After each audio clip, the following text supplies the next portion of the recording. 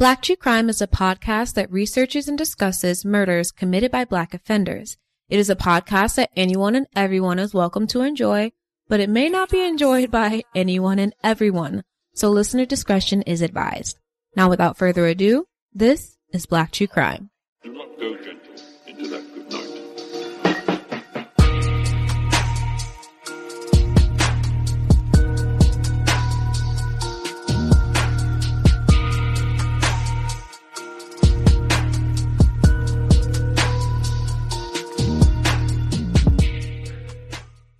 Hello, everyone.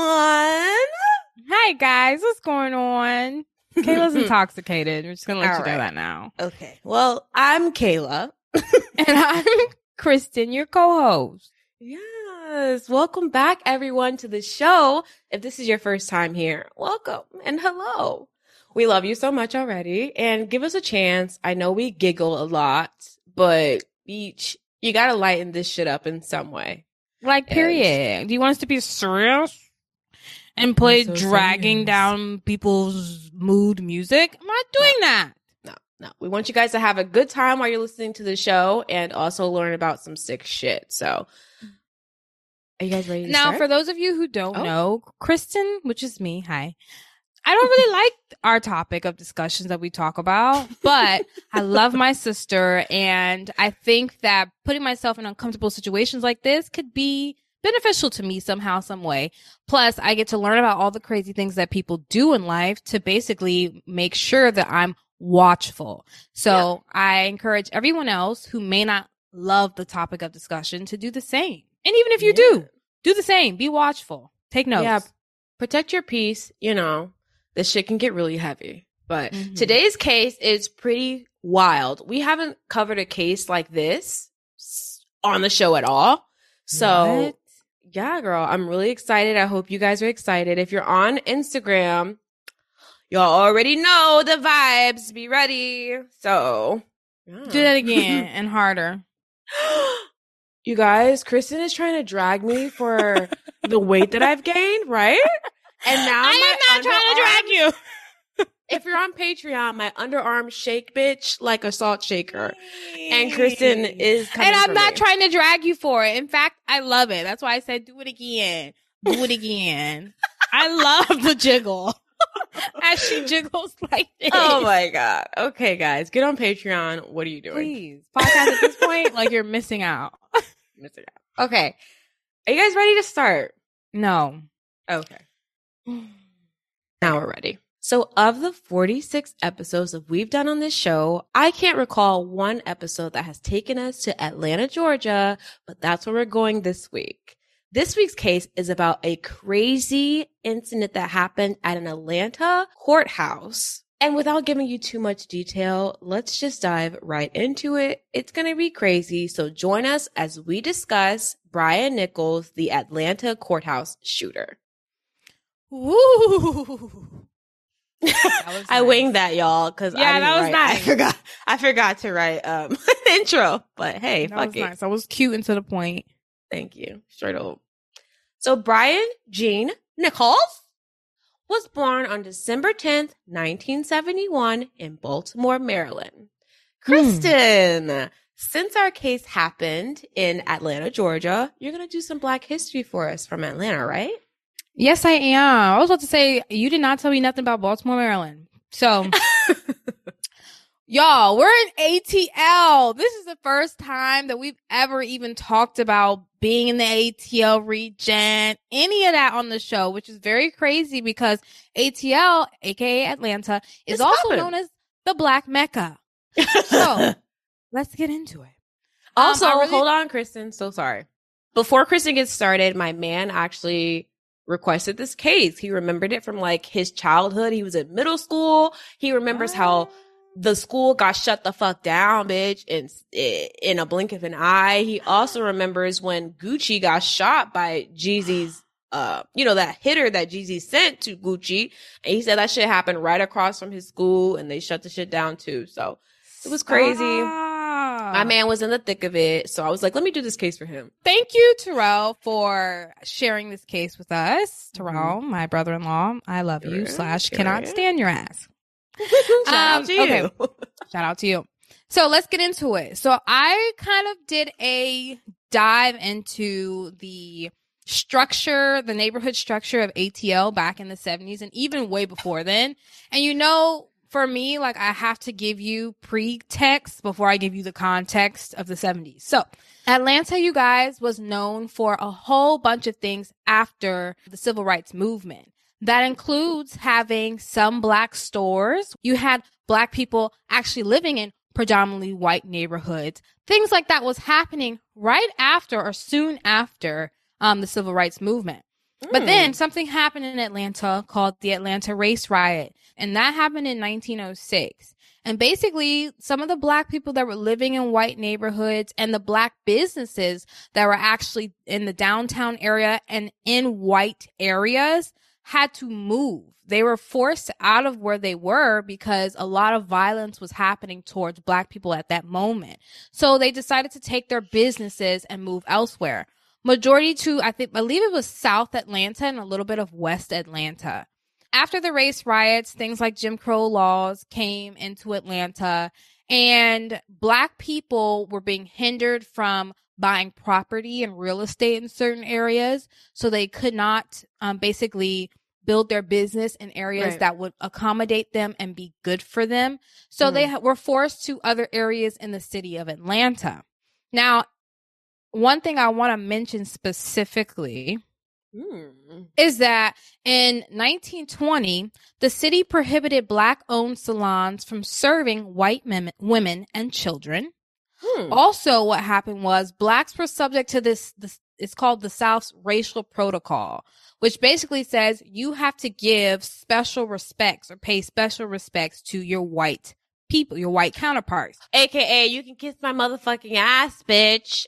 But instead, they were forced or more likely supposed to say things like sir to a white man and ma'am to a white woman as a grown black person. Yeah, hella diminishing, hella disrespectful, hella condescending, oppressive, all of that. It's just rude. You're treating me like a child. But this was the nature of that. Now, in 1950s, basically, the ordinance in Atlanta told the real estate arena that you can no longer discriminate against black people, that you have to allow them into your homes, you have to allow them to buy certain land, things like that. They created this ordinance. But that didn't stop anything because instead white people took the approach of just harassing and hazing black people to prevent them from buying certain properties and things like that.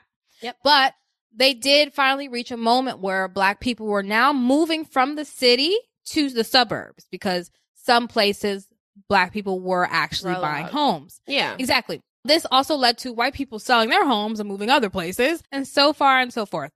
Now in the 1960s, that's when Martin Luther King, his organization, his movement, they had a heavy impact and a heavy presence in Atlanta at that time. Martin Luther King Jr. sang at the gala as a part of the children's choir of his father's church, Ebenezer Baptist. And that was going on in Atlanta. Well, I just wanted to say after that, something happened in the 1970s, but I'll sum it up because I forgot what I was going to say. So basically, we all know Martin Luther King and Martin Luther King Jr. had a huge impact on us. And it actually, their movement had a huge impact on Atlanta as well. So the fact that we know Atlanta as this black Mecca, this place where black politicians, rich, wealthy black people, young black professionals can go and thrive, wasn't always the case for Atlanta, that they generally struggled with race just like every other part of the United States.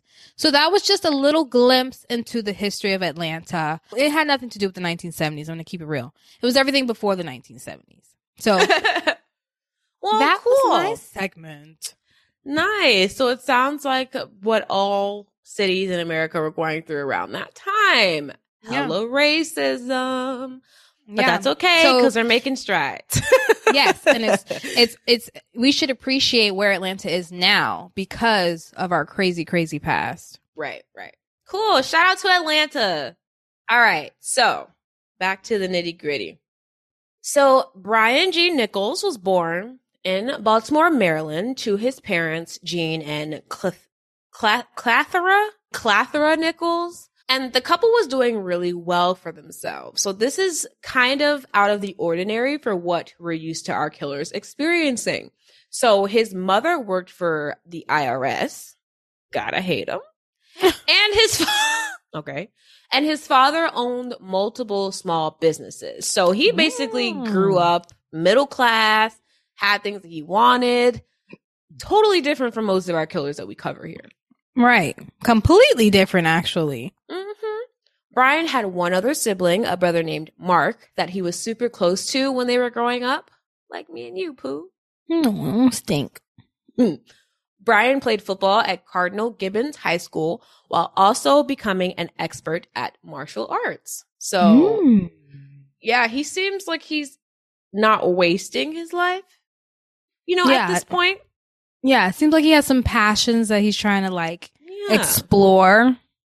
Figure some shit out. He played so well as an outside linebacker that in 1989, he was awarded entry to Cutson University, which is located in rural Pennsylvania. So basically, yeah. So this is the first college that he attended because he did go to another one. But here he seemed to really flourish and make a lot of good relationships with his teammates and his coaches and stuff.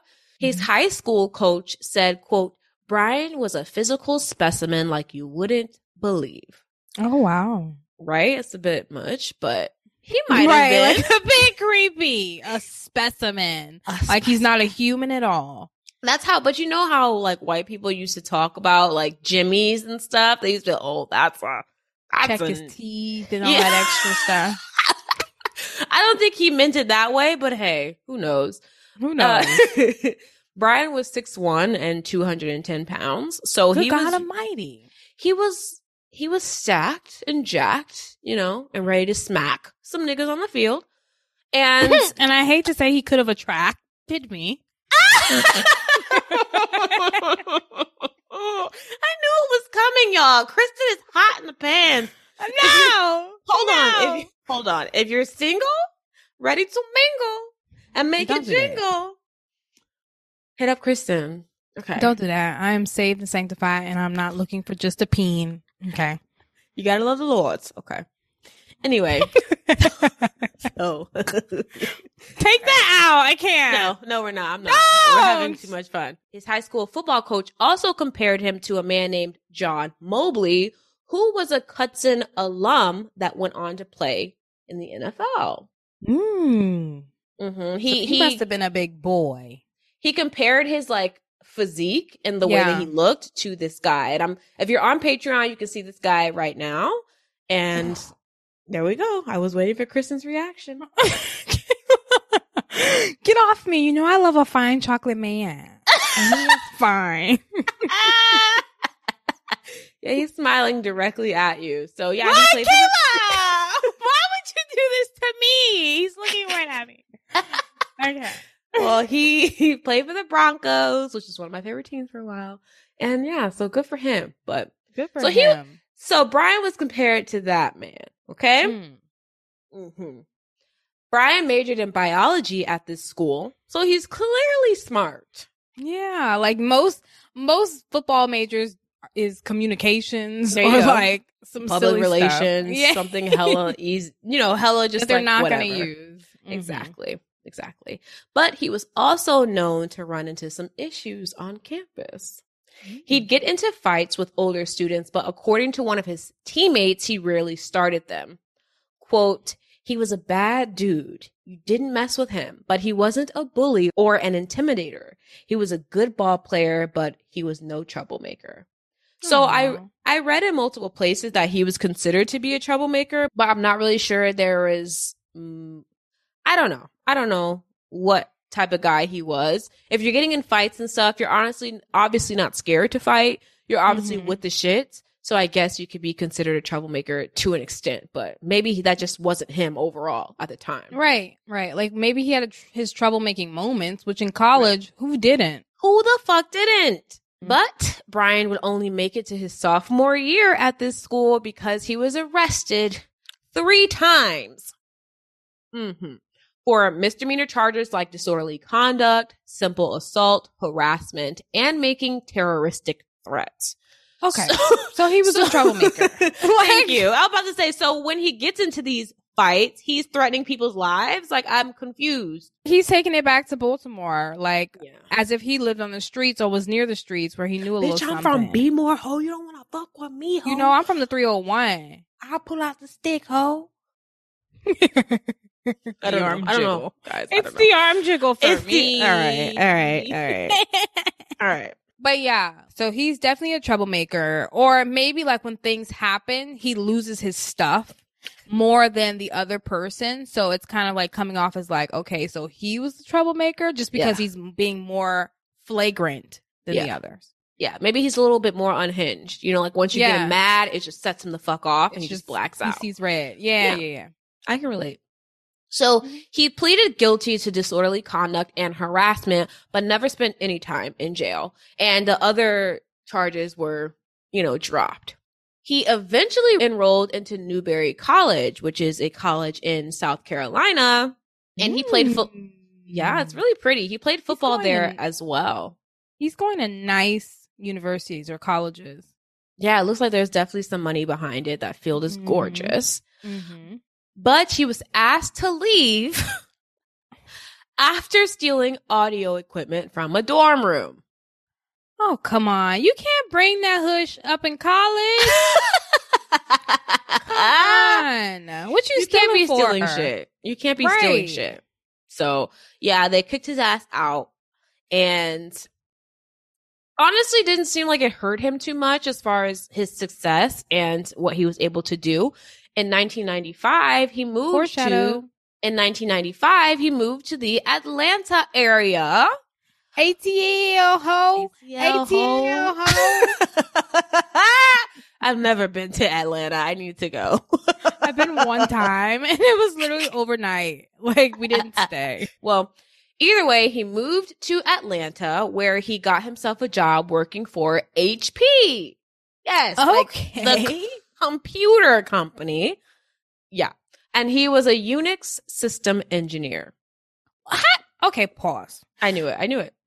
First of all, people go to 4-year colleges just to be able to work at HP. And you mean to tell me he was able to work there, not finishing school, having a rep. I don't know if he was underage at this time or what, but like if they do a background check on him, they're going to see a spreadsheet of things going on. And he was still able to get in. I don't know. I don't know how the fuck he was able to pass that disorderly conduct and harassment. Like, I feel like they would be like, whoa, red fucking flag, but who knows? His parents must have connections. Must have had. Maybe. But he worked at HP for 8 years. Wow. And after he left, he got himself a job working for UPS as a computer engineer. So I don't know where he got all of these skills and this education from to do difficult jobs like this, but he's doing the damn thing. And I ain't mad at him. I really am not. Not yet. But during his time at HP, he was arrested again on a marijuana charge and would be put on probation from 1996 to 1999. Yeah. So our guy had a thing for the guy getting in trouble. The ganja and getting in trouble, yes. I'm like, the ganja, I understand. Like, I'm not even mad. But I cop a charge. I take the charge. You know what I'm saying? Thank God we have not, but we definitely should have had a charge. He joined UPS in March 2004, but left only 5 months later because of another run-in with the law. But this time, his charges would be much, much worse. Oh my gosh. He just can't help himself. Like, how, first of all, how are you hot boy? Like, you are one black man in a city of black people. How are you hot boy enough to get caught up? Especially with a ganja charge. I don't know, girl. I don't know what the fuck his life was looking like, but we're kind of going to get a glimpse into it. Maybe his tints were too dark. Oh, Kristen. That shit's real. Okay. It is. So before we go any further, I want to preface some things. So at this point in the timeline, we are in 2004, okay?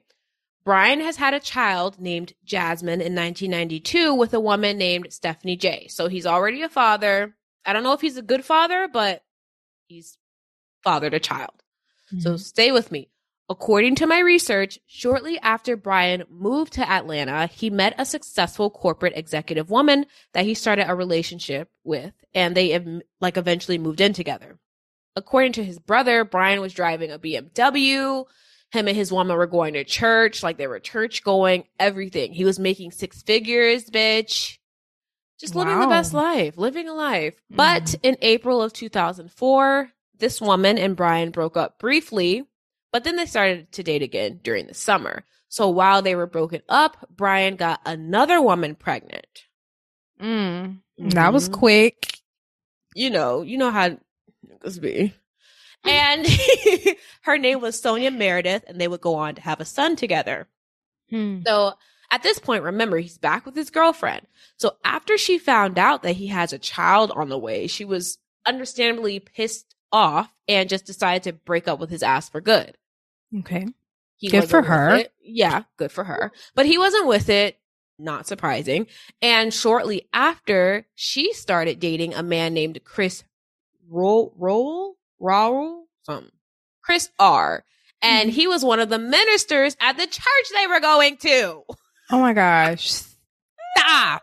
I mean, she's not in the wrong for doing that. At that point, she was no longer with this man. So, of course, she's going to move on.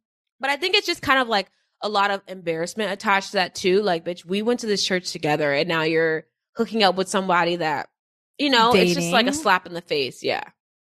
Especially if he still goes to the church. Oh, yeah. So when Brian found out, he fucking lost it. On 2 occasions in August, he confronted Chris in front of his ex-girlfriend's apartment. So Chris was visiting his woman, and Brian shows up giving him grief, right? After Brian threatened to kill himself, his ex-girlfriend wrote his mom an email saying, like, among other things, quote, "Things between Brian and I are spiraling out of control," end quote.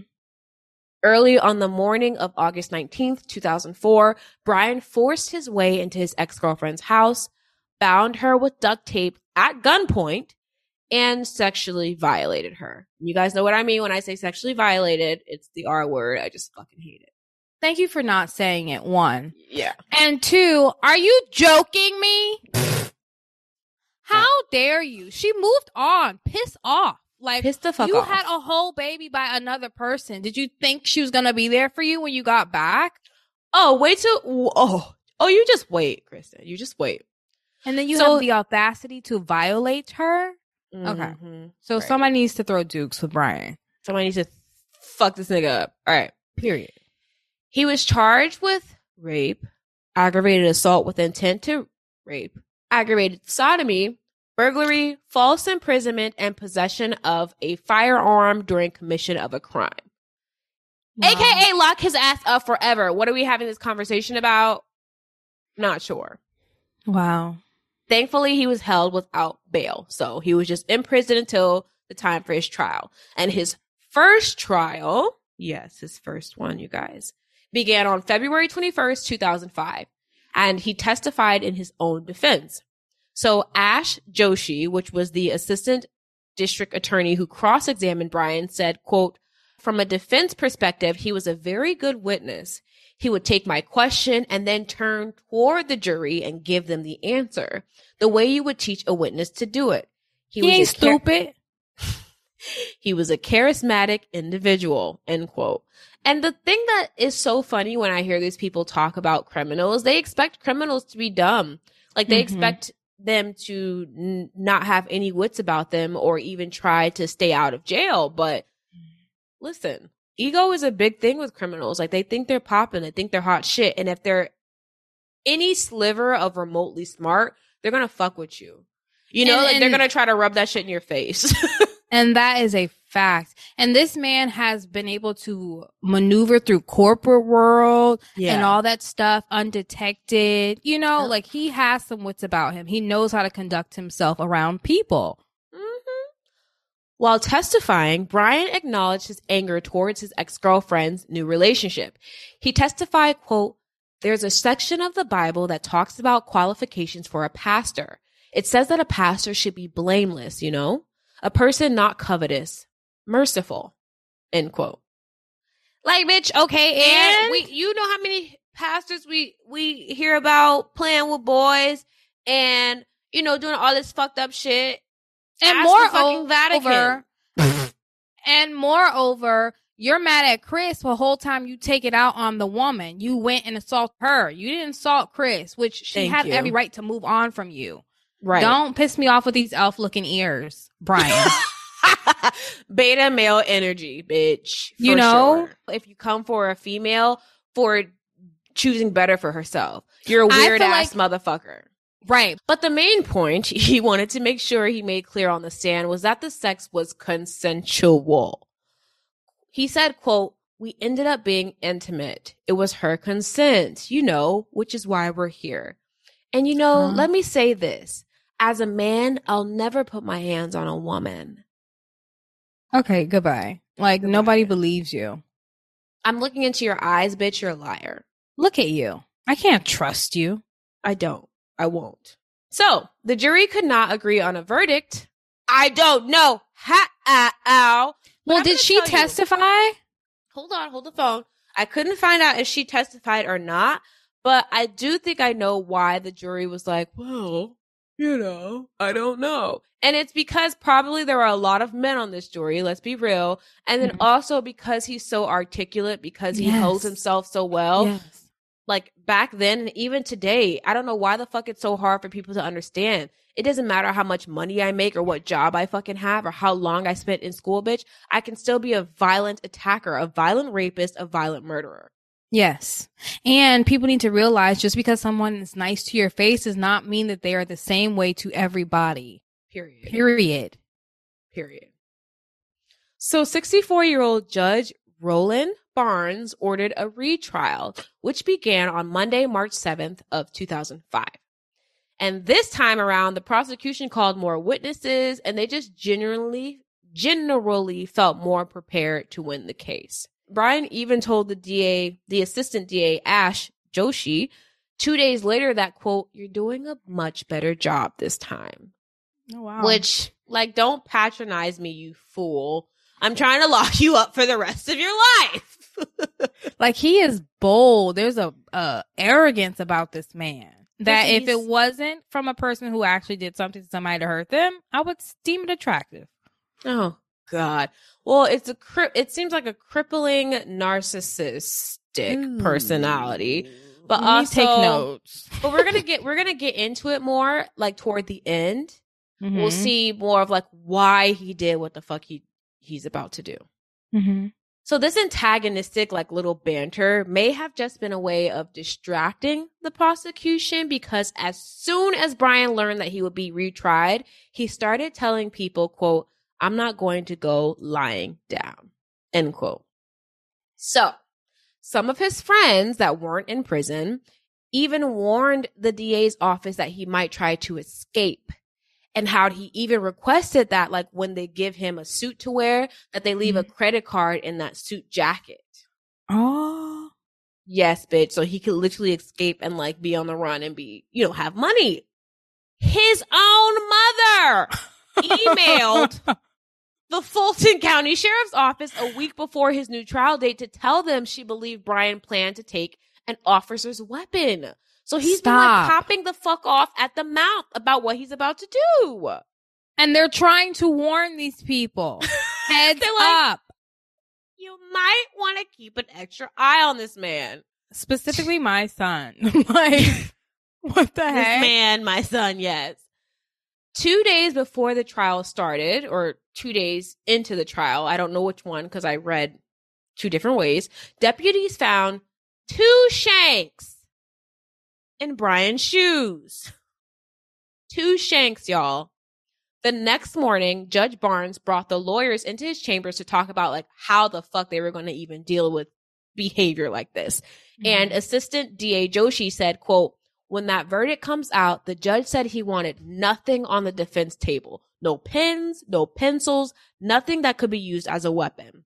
Mm-hmm. But the sad part was we mistakenly thought that once we got the shanks away from him, his plot had been foiled," end quote.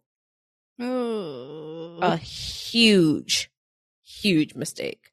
Oh my gosh. So here we go. At 8:30 a.m. on Friday, March 11th, an hour before Brian's trial was scheduled to resume, Judge Barnes, who was described as a popular, friendly judge, was in court hearing another motion for another case. Richard Robbins, a lawyer in court that day, described how he was speaking with Judge Barnes and, quote, "Then I heard a loud sound. Nichols, which is Brian, Nichols had come into the courtroom and shot the judge." Huh? Just shot him. Where did he get the gun? How did he come into the room before his case? What happened?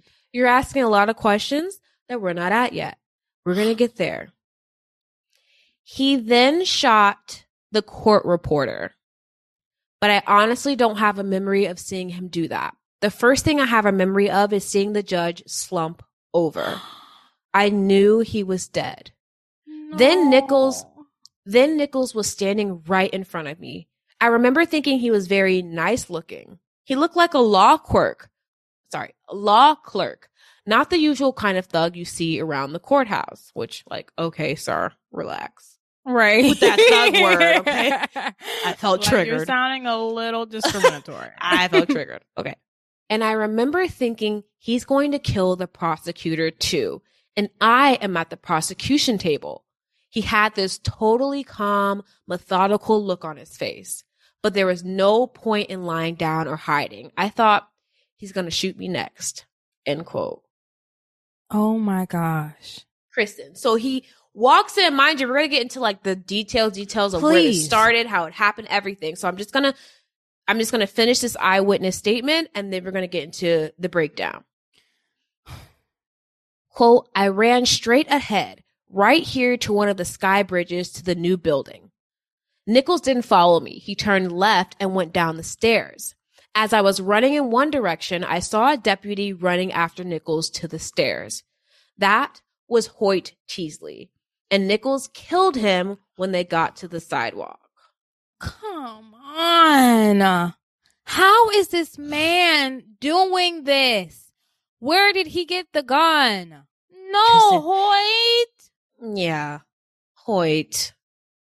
Rest in peace, Hoyt. What the fuck? Okay, all right. I told you guys this case is just ridiculous, so let's keep going.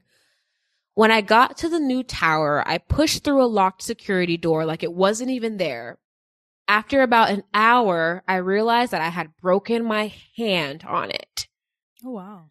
Can you imagine like being in such a fucking terror and running for your life? You don't even realize that you broke your hand? Like, girl, this shit is hella scary.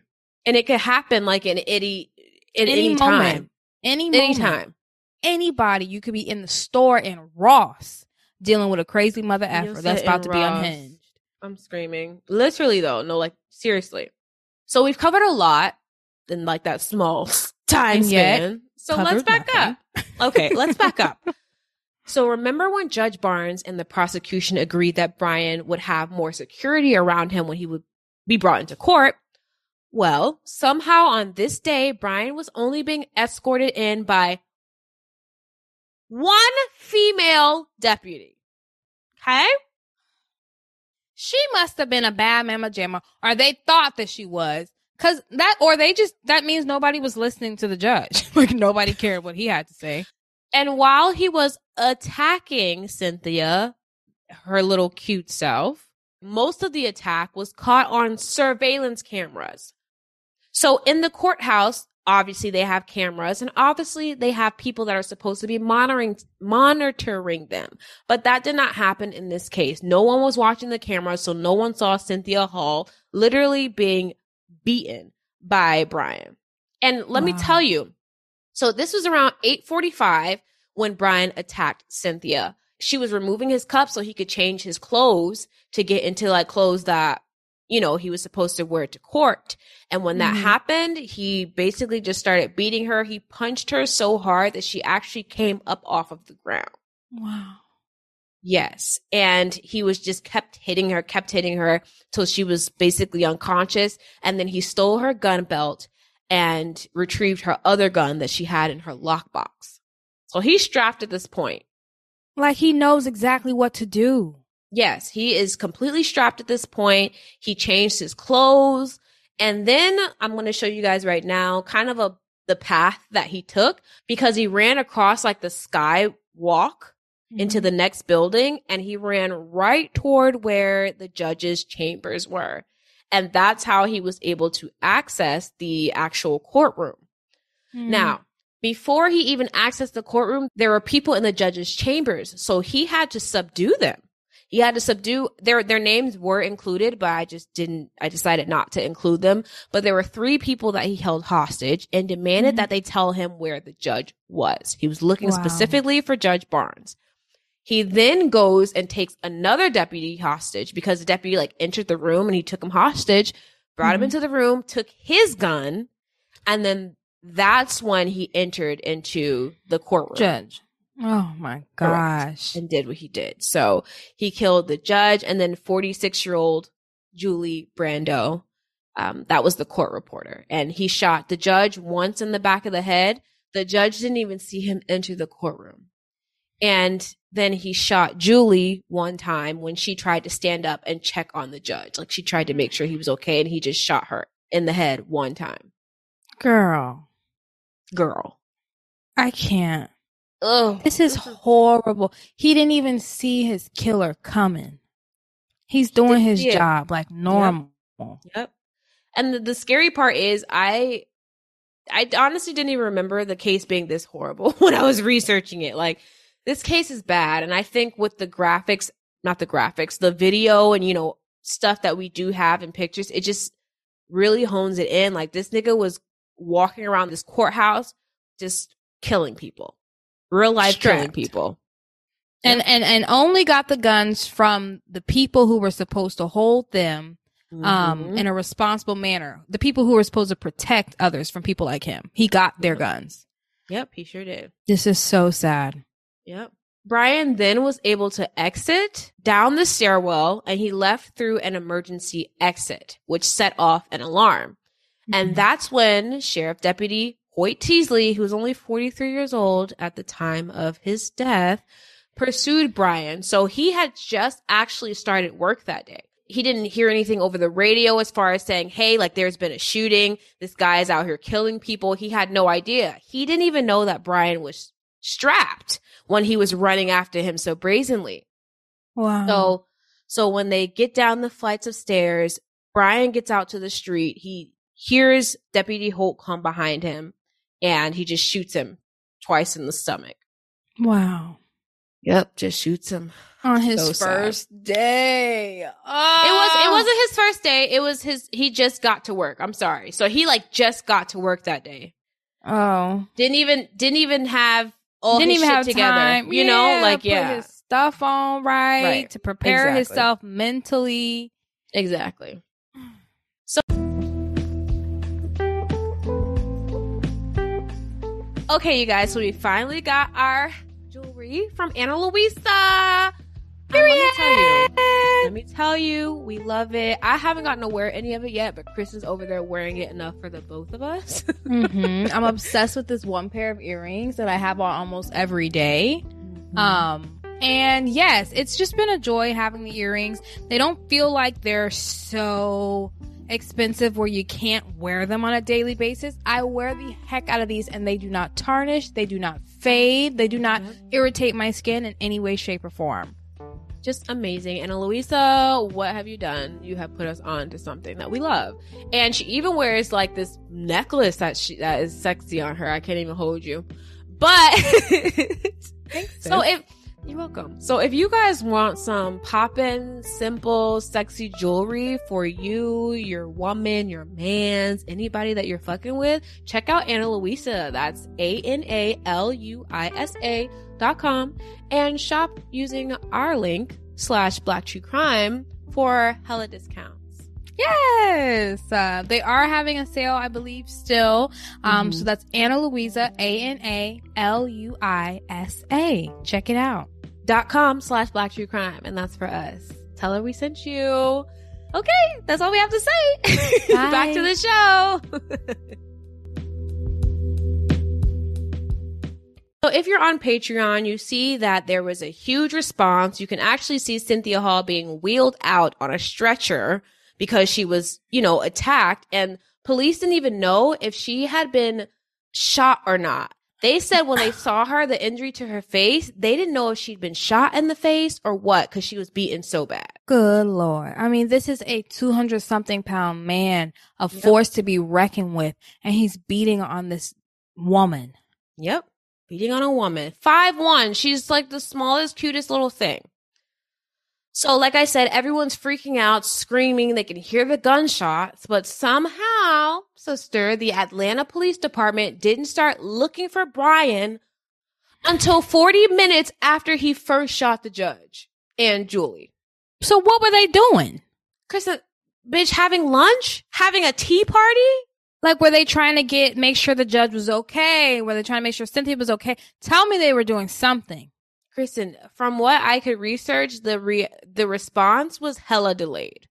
Hella delayed. Lord. Especially for this to have happened in a courthouse. You would think that there was more security, more safety measures that are put in place. But, I mean, they really dropped the ball on this one. Yeah, and then it makes me think, what the heck are you training these police officers with guns to be able to do? Correct. Like shoot a standing target? Like, what are you doing? Right. At 9:05 a.m., Brian was able to steal a dark SUV from a parking deck and after 3 blocks, crashed it through the gate of another parking deck. He was able to escape both of those because police didn't block off any of these exits. So basically, this is the easiest escape that anyone has ever tried because it doesn't even seem like anyone's in his fucking way. Kayla, they were completely unprepared. Just sad. It would later turn out that 5 sheriff deputies would be found to have lied about their actions that day. And out of 8 deputies that were fired for their misconduct, all but 2 were later rehired. Wow. So essentially, Brian had an incredible head start. Because of the negligence of the deputies. Yeah, negligence. Mm-hmm. Except for Deputy Hoyt. He really tried. He really, really was doing his job, bro. This is heartbreaking. I don't like it. Ugh. Okay. Rest in peace, Deputy Hoyt. Rest in peace, Judge Barnes. Rest in peace, Julie. You feel me? Thank God our girl Cynthia didn't die. I want to tell y'all that now. Thank you, Jesus. Homegirl didn't die. So he does a lot of shit in the next hour. Okay. So I'm just going to go down the timeline and just give you guys timestamp and what happened. Okay. So at 9:07 a.m., he came across a tow truck driver named Durante Franklin and stole his truck, right? Pointed a gun at him, told him to get the fuck out of the car. Give me your truck. Stole it. Period. Yep. 9:14 a.m., Brian then stole another car from a woman named Almeda Kilgo. So he stole her 2004 Mercury Sable and he ordered her to stay in the car, but she was like, fuck that shit, and got out. Good. Fuck that shit, sir. No take the car, okay? Yeah, Don't take me. Don't take my life. 9:15 a.m., literally a minute later, Atlanta Police Command staff are notified at the Atlanta Police Department communications that a deputy had been shot. So this is a full 30 minutes after he'd been shot. Piss off. I'm so that sick the Atlanta of them. police are just now hearing about it. I don't know about that, guys. I don't get it. I don't get it. I don't get it either. Maybe the people in the courthouse didn't have access to a phone, but at the same time, it's 2005. Everyone has a cell phone. So and I just don't know. I'm thinking that even if the people who are watching the surveillance weren't watching when Cynthia was getting her ass whooped, the least they could have seen was in the judge's chambers when he was holding people hostage, or in the courtroom when he shot Judge Barnes, let alone the deputy being killed out front on the street. Right. It's just if anything was put into practice to actually be a protocol for something like this, they weren't doing anything. They weren't doing any step that they were supposed to be doing. I agree. They definitely need to do more drills because this reaction, the reaction to this shit was trash. Yeah. So at 9:16 a.m., Brian then hijacks another car. It's a blue Isuzu Trooper. Chris, have I ever heard about somebody being went over this in his head a bajillion times and said, I'm going to steal. You're not going to know what car I'm in. I can bet on it.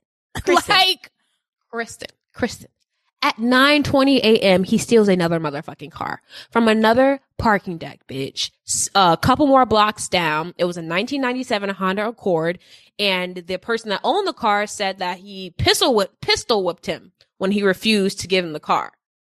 And then the guy just like ran away or whatever. Like, you don't refuse somebody with a gun. Like, if for you your car. knew what Brian just went through, like who you're talking to right now, right? You would have been like, take this motherfucking car. Kristen, and the thing that's so crazy is one of the people that he took a car from said, I think it was the woman, he told her, do you see the blood on my hands? I'm not playing with you. Bitch, I'm not playing with you. Heard. Here you go. Like, on, like, no funny shit. It's on half a tank. You won't get far. I'm not playing with you. Like, make sure you know how to drive stick, bitch. I'm gonna tell you how to operate it home. I'm gonna tell you everything.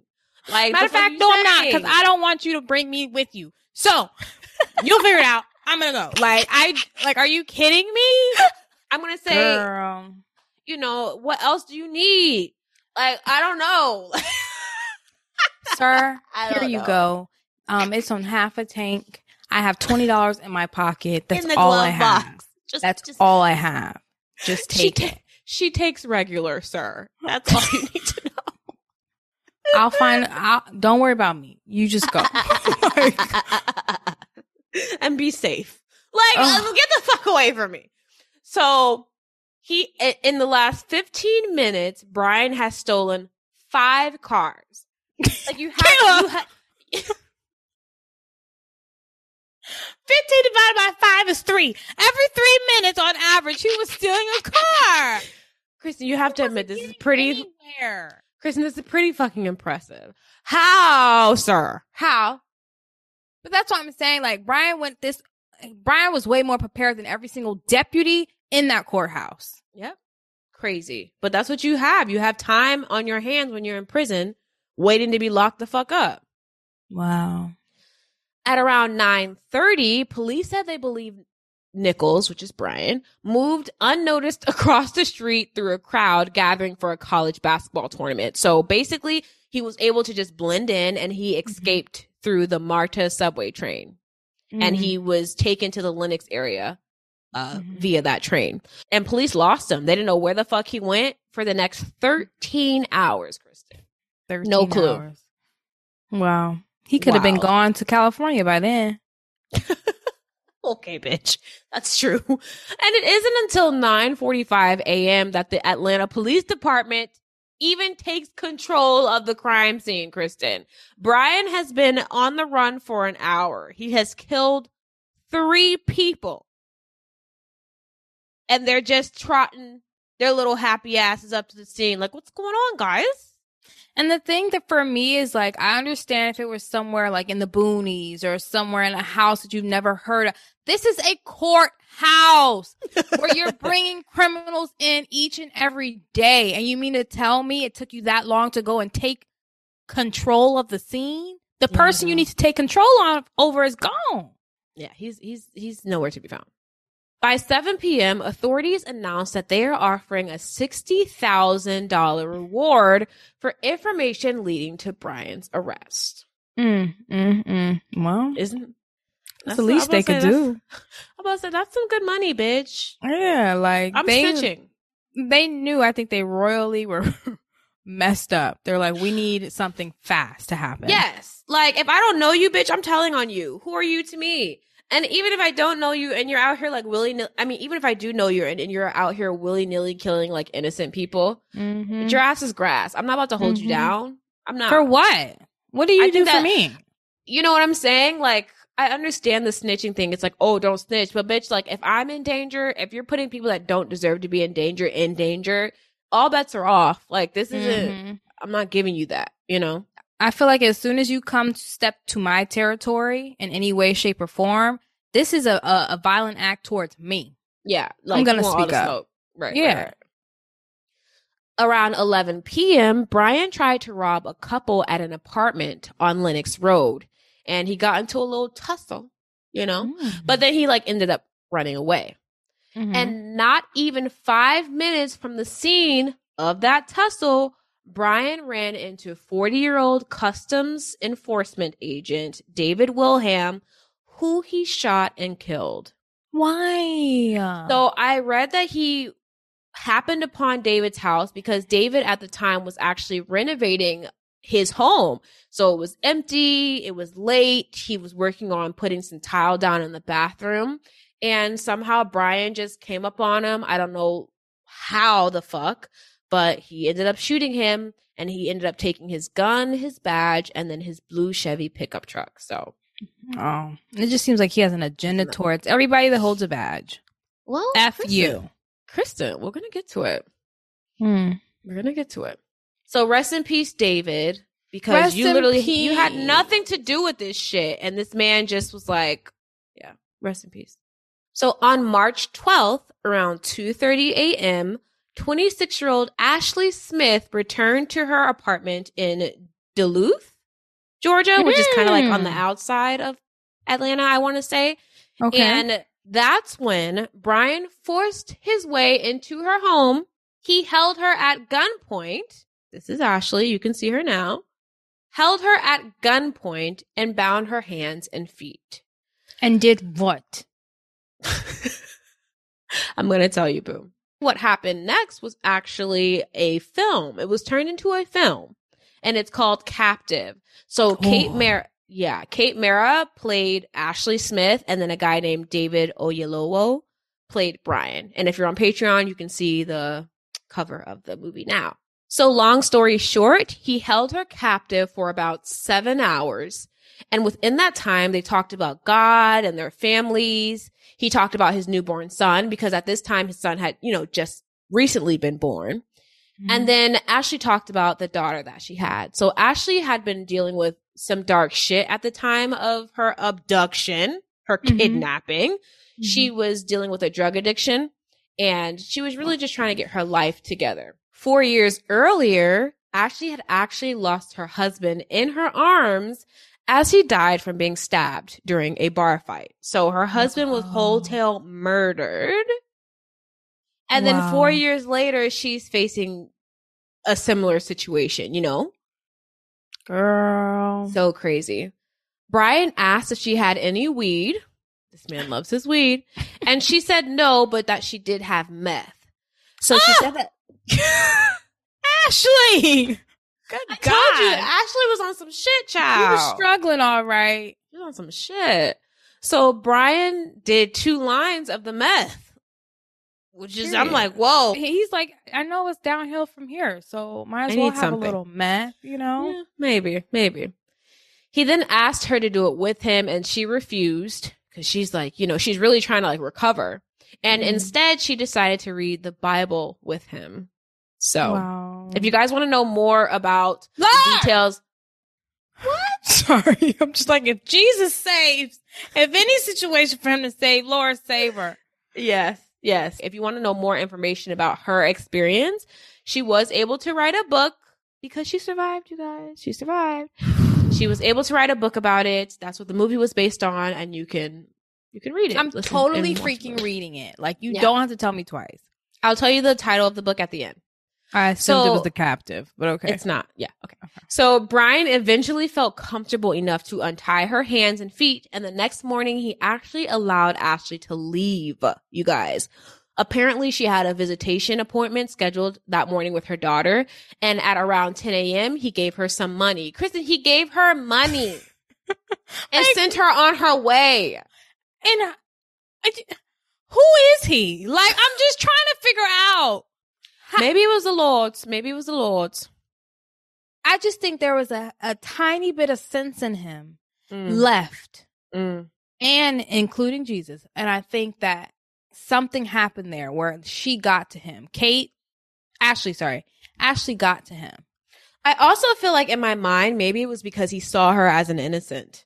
We'll get to it, but I don't know. We'll get to it. So before she left, he said, "Hey, I'm going to stay at your place for a few days." Like, don't come back. You know, I'll basically be here. So as soon as she got to the end of the street and around the corner, she called police, and within minutes, a SWAT team had arrived. But it wasn't until 2 hours later when Brian waved like a little white piece of fabric or whatever, and he gave himself up. So, wow. Brian confessed on video and detailed his crimes over a 3.5 hour statement that he gave to police without a lawyer present. So he signed the waiver and everything, and was just like, listen, you got me. I'm going to tell you everything. Yeah. So here comes something got him. Right. So here comes our understanding of why he may have done what he did. Brian told police he felt like a, quote, soldier on a mission, exacting revenge on a judicial system he feels is unfair to African Americans. He feared he was about to go to prison for a rape that he claims he didn't commit. Now, you can kiss my black ass. Okay, let me just keep going. Like, let's stop shooting the piss. Stop Right. shooting the shits. And let's Right. be honest, if we're going to really be honest. Like, you showed up at a woman's house, you broke into her home, and she did not want you there, and then you sexually took advantage of her. I will fucking Right. punch you in your mouth. Right. All right. He just, bitch, what? Okay. Let it out. Thank you. He described how he flung Cynthia Hall into the concrete wall like a rag doll. After taking her weapon instead of escaping down nearby stairs, he ran across a sky bridge to hunt down Judge Barnes. He said Barnes was nice, but part of a larger system of injustice. Wow. He also killed the judge's court reporter when, like I already told you guys, she stood up to check on the judge. He said he shot the sheriff sergeant Hoyt Teasley outside the court so he could escape, and he later shot the federal agent David in Buckhead while attempting to steal his car. He also admitted holding Ashley Smith hostage in her apartment before he surrendered. So he told them everything that he did. Yeah. Yeah. Except Brian- for the first initial crime. Yes, he didn't admit to that. Correct. Brian said, quote, I was actually very impressed that they didn't shoot me when I walked out the door. Which, bitch, also I was too. Me too. Me three. At least they would have whooped his ass. Like he's attacked multiple government federal officials. officers. Yeah. You know? Yeah. Yeah. We know how they protect their own. Right. Okay, so according to one of the interviewing officers, quote, he was very upfront and very detailed and meticulous in telling me what happened. It was one of the easiest interviews I have ever done. Wow. Also, they mentioned that he had no remorse when talking about the arrest. I mean, when talking about the crimes, which who the fuck is surprised? Not I. Nobody. He said he's on a mission. Like, why would he have remorse for something he knew he was meant to do almost? Exactly. Only 2 days after being rearrested, Brian would find himself back in a courtroom. On May 5th, 2005, a Fulton County grand jury indicted Brian on 54 counts, including 4 counts of felony murder. Like that, he's going down, bitch. Like, And he's getting death. Oh yeah, the DA made it clear that they're seeking the death penalty, for sure. Yeah. In addition to the felony murder charges, Brian was charged with 3 counts of aggravated assault on a police officer, 18 counts of aggravated assault with a deadly weapon, 2 counts of aggravated battery, 7 counts of kidnapping and kidnapping with bodily injury, 7 counts of armed robbery, and 5 counts of robbery by force, theft by taking, escape, and hijacking a motor vehicle. All of that. He did all of that. 54 counts. And he pled not guilty to all of them. Based off of, on what grounds? Kristen, you know how they do. They like to act like they... We'll get to it, bitch. We'll get I'm to about to it. say, who is the defense on this one? We'll get to it. On March 25th, 2005, Ashley Smith received about $142,000 in reward money for helping Nichols get captured. Wow. Good for her. And on September 27th of that same year, Ashley wrote a book I was telling you guys about, and it's called Unlikely Angel. I'm sure you guys can go and grab that, or you can just watch the movie. Probably similar. Brian's new trial would take place in the same courthouse he committed his murders in. Wow. Which is crazy. The irony. Mm-hmm. And there was initially a delay in the start of the trial because of lack of state funding for the defense's side. Because remember, usually when they commit a crime when they're already in police custody, it's like a different type of funding that's required. I don't think they just get a public defender, or I'm not really sure about the details about that, but I do know we've run into that type of issue on the show before. Mm-hmm. So they had issues getting the defense funded. Plus, the presiding judge had to step down due to accusations of him being biased.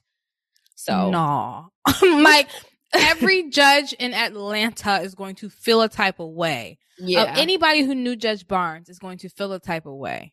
Yeah, and I think maybe they were just calling him on his personal connection to Judge Barnes. Yeah, you know, but I understand it. So the trial didn't start until 2008. 2008. I'm cracking up. Okay. You said it so hard. Chris is so confident. So confident. Okay. Whatever. I'm keeping it in too.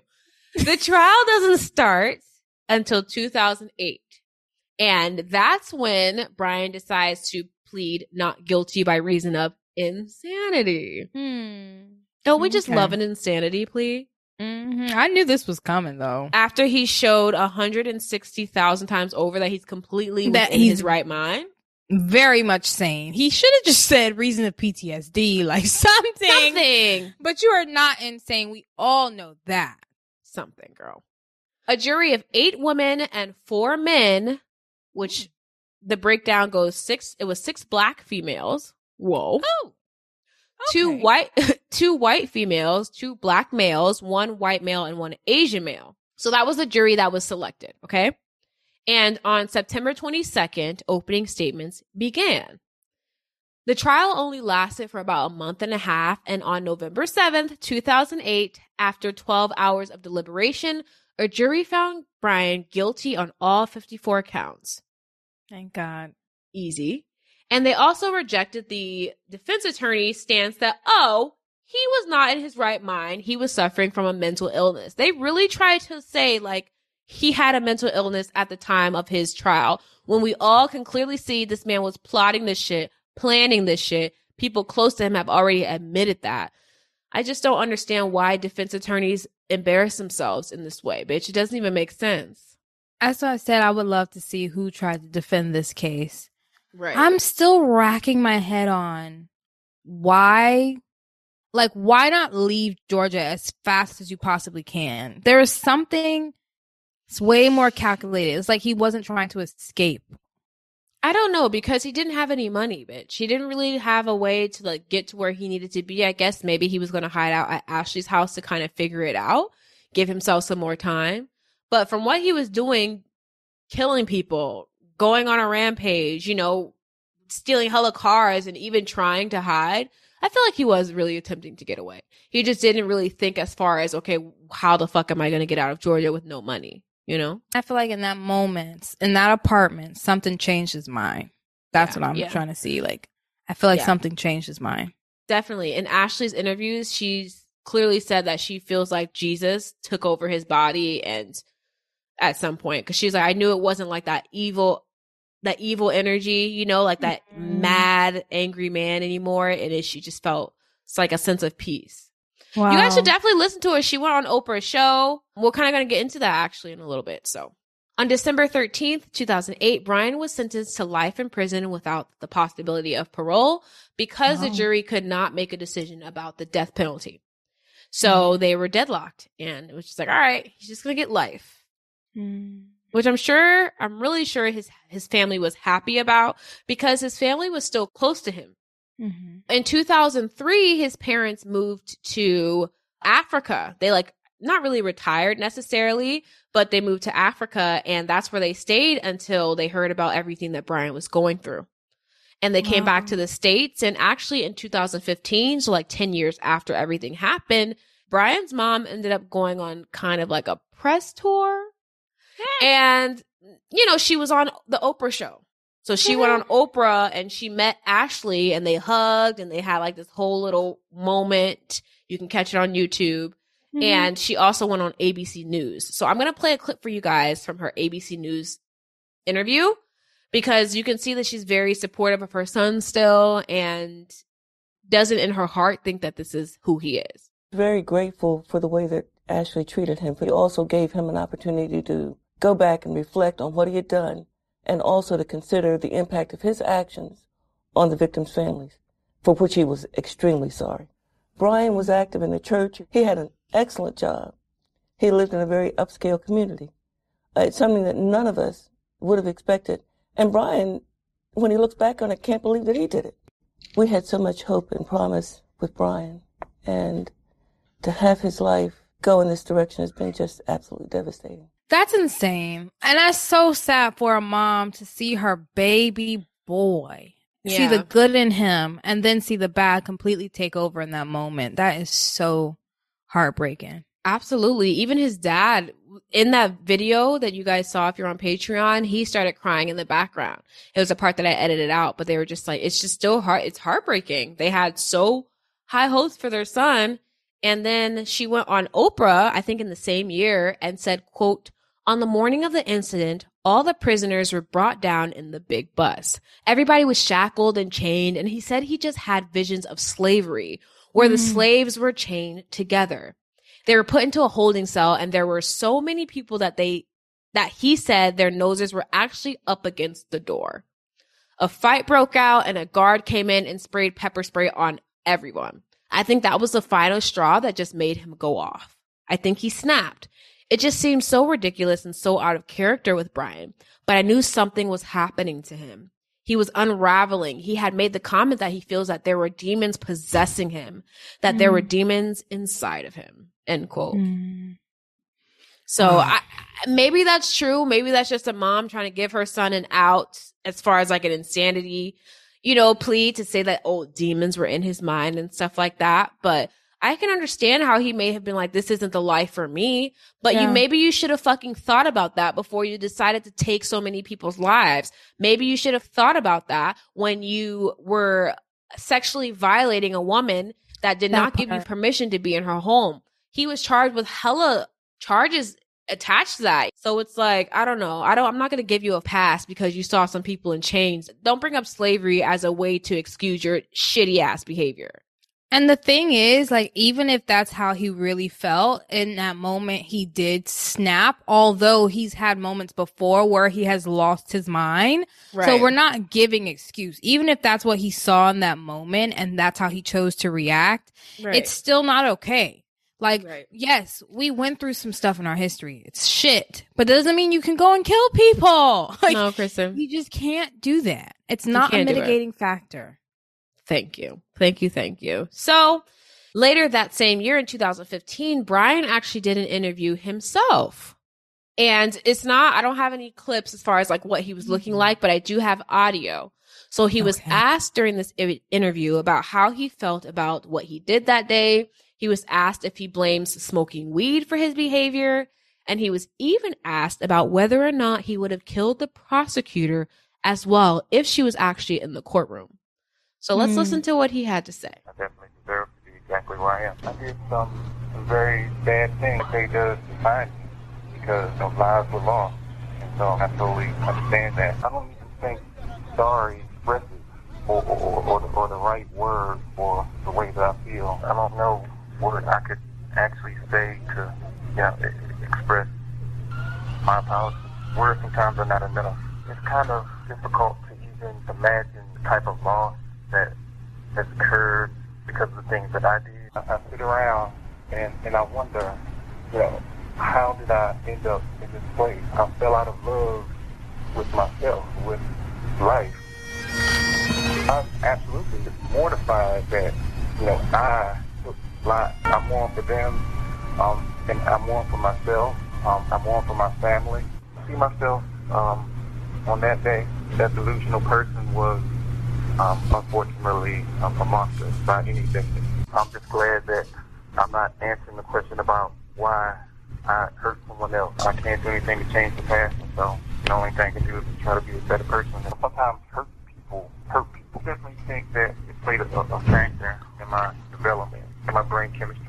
Yeah, nobody smoked more weed than I did. Marijuana ruined my life. Oh God. I'm just hearing a whole bunch of excuses I don't have time for. Sounds like a lot of hoopla. Even him admitting to what he did and saying that, I did horrible things, I was a monster, it still sounds like piss off. It sounds like a fly in your freaking ear, like you just want to just smack it because it doesn't. You're just feel talking that hot shit. Oh, yes. I understand that a lot. It's very possible for people to learn from their mistakes and feel really guilty about it and stuff. But from what I was listening to, I feel like he's just saying what he thinks that we want to hear, and he doesn't really give a fuck. I feel like he's in corporate having a meeting with us. Literally, just so bland, so void of emotion. It seems like he was rehearsing the speech if he ever does get the chance to go to the parole board. That's stuff that I feel like he would be telling them type of Heck thing. yeah, all of that. There was 6 different rehearsed lines that he probably found on Google on the phone he snuck in. I'm just over it. And I want to address that when Brian entered the courtroom, right? There were a bunch of witnesses, and the witnesses said that they felt like he was looking for the prosecutor because he was looking in that way for the prosecutor and she wasn't there. But he was also looking for his ex-girlfriend, Kristen, the victim that was scheduled to testify against him that day. But fortunately, both women were late to court. It wasn't, I guess he showed up too early because, the judge was still dealing with something else. So they weren't even in there at the time, but they did say that he opened a side door where the victim would have been to see if she was in there, bro. So that's what I'm saying. I'm not listening to anything you're talking about, bitch. You didn't want to go to jail, and you was trying to take out people that are trying to send you to jail. I'm not. It's disgusting. Which disgusting. Makes no sense because you were going to go to jail when you took those people out, and you were going to go to jail even longer. Well, clearly he didn't plan to. He was going to escape, bitch. Escape. So as of right now, Brian is looking hella gross. He's balding and he's 51, living in Georgia, in a Georgia prison. And I can only pray that he's really learned from his mistakes, because at the end of the day, we're done with you. Society's over you. Yeah. Now you have to go meet your maker and explain to him what the heck you had going on. Oh yeah. Good luck. Good luck. And that's our case for this week, you guys. Wow. R.I.P. David Wilcombe. R.I.P. Julie. R.I.P. Hoyt. And R.I.P. Judge Barnes. Rest in peace. Just so sad. So super, super crazy case. What did you guys think about this? Were you in Atlanta around this time? Do you remember anything crazy going on? Do you think that he deserves a death penalty? What do you think? Oh, this is so nuts. Completely nuts. Well, thank you guys so much for listening. Happy New Year again. This is our first episode of the new year. I'm hella excited about that. If you love our show, if you enjoyed the show, please give us a 5-star rating on Spotify Podcasts and Apple Podcasts. It helps us so much and gets the word out about the show. And buy some merch if you feel like you fuck with us and want to rock it. Period. All right. Before we go, you already know. Be safe. Be safe. Protect your peace. And protect your space. So we don't have to cover your case. Baby. Bye. Bye, guys. You have a right to kill me. I have a right to do that. But you have no right to judge me.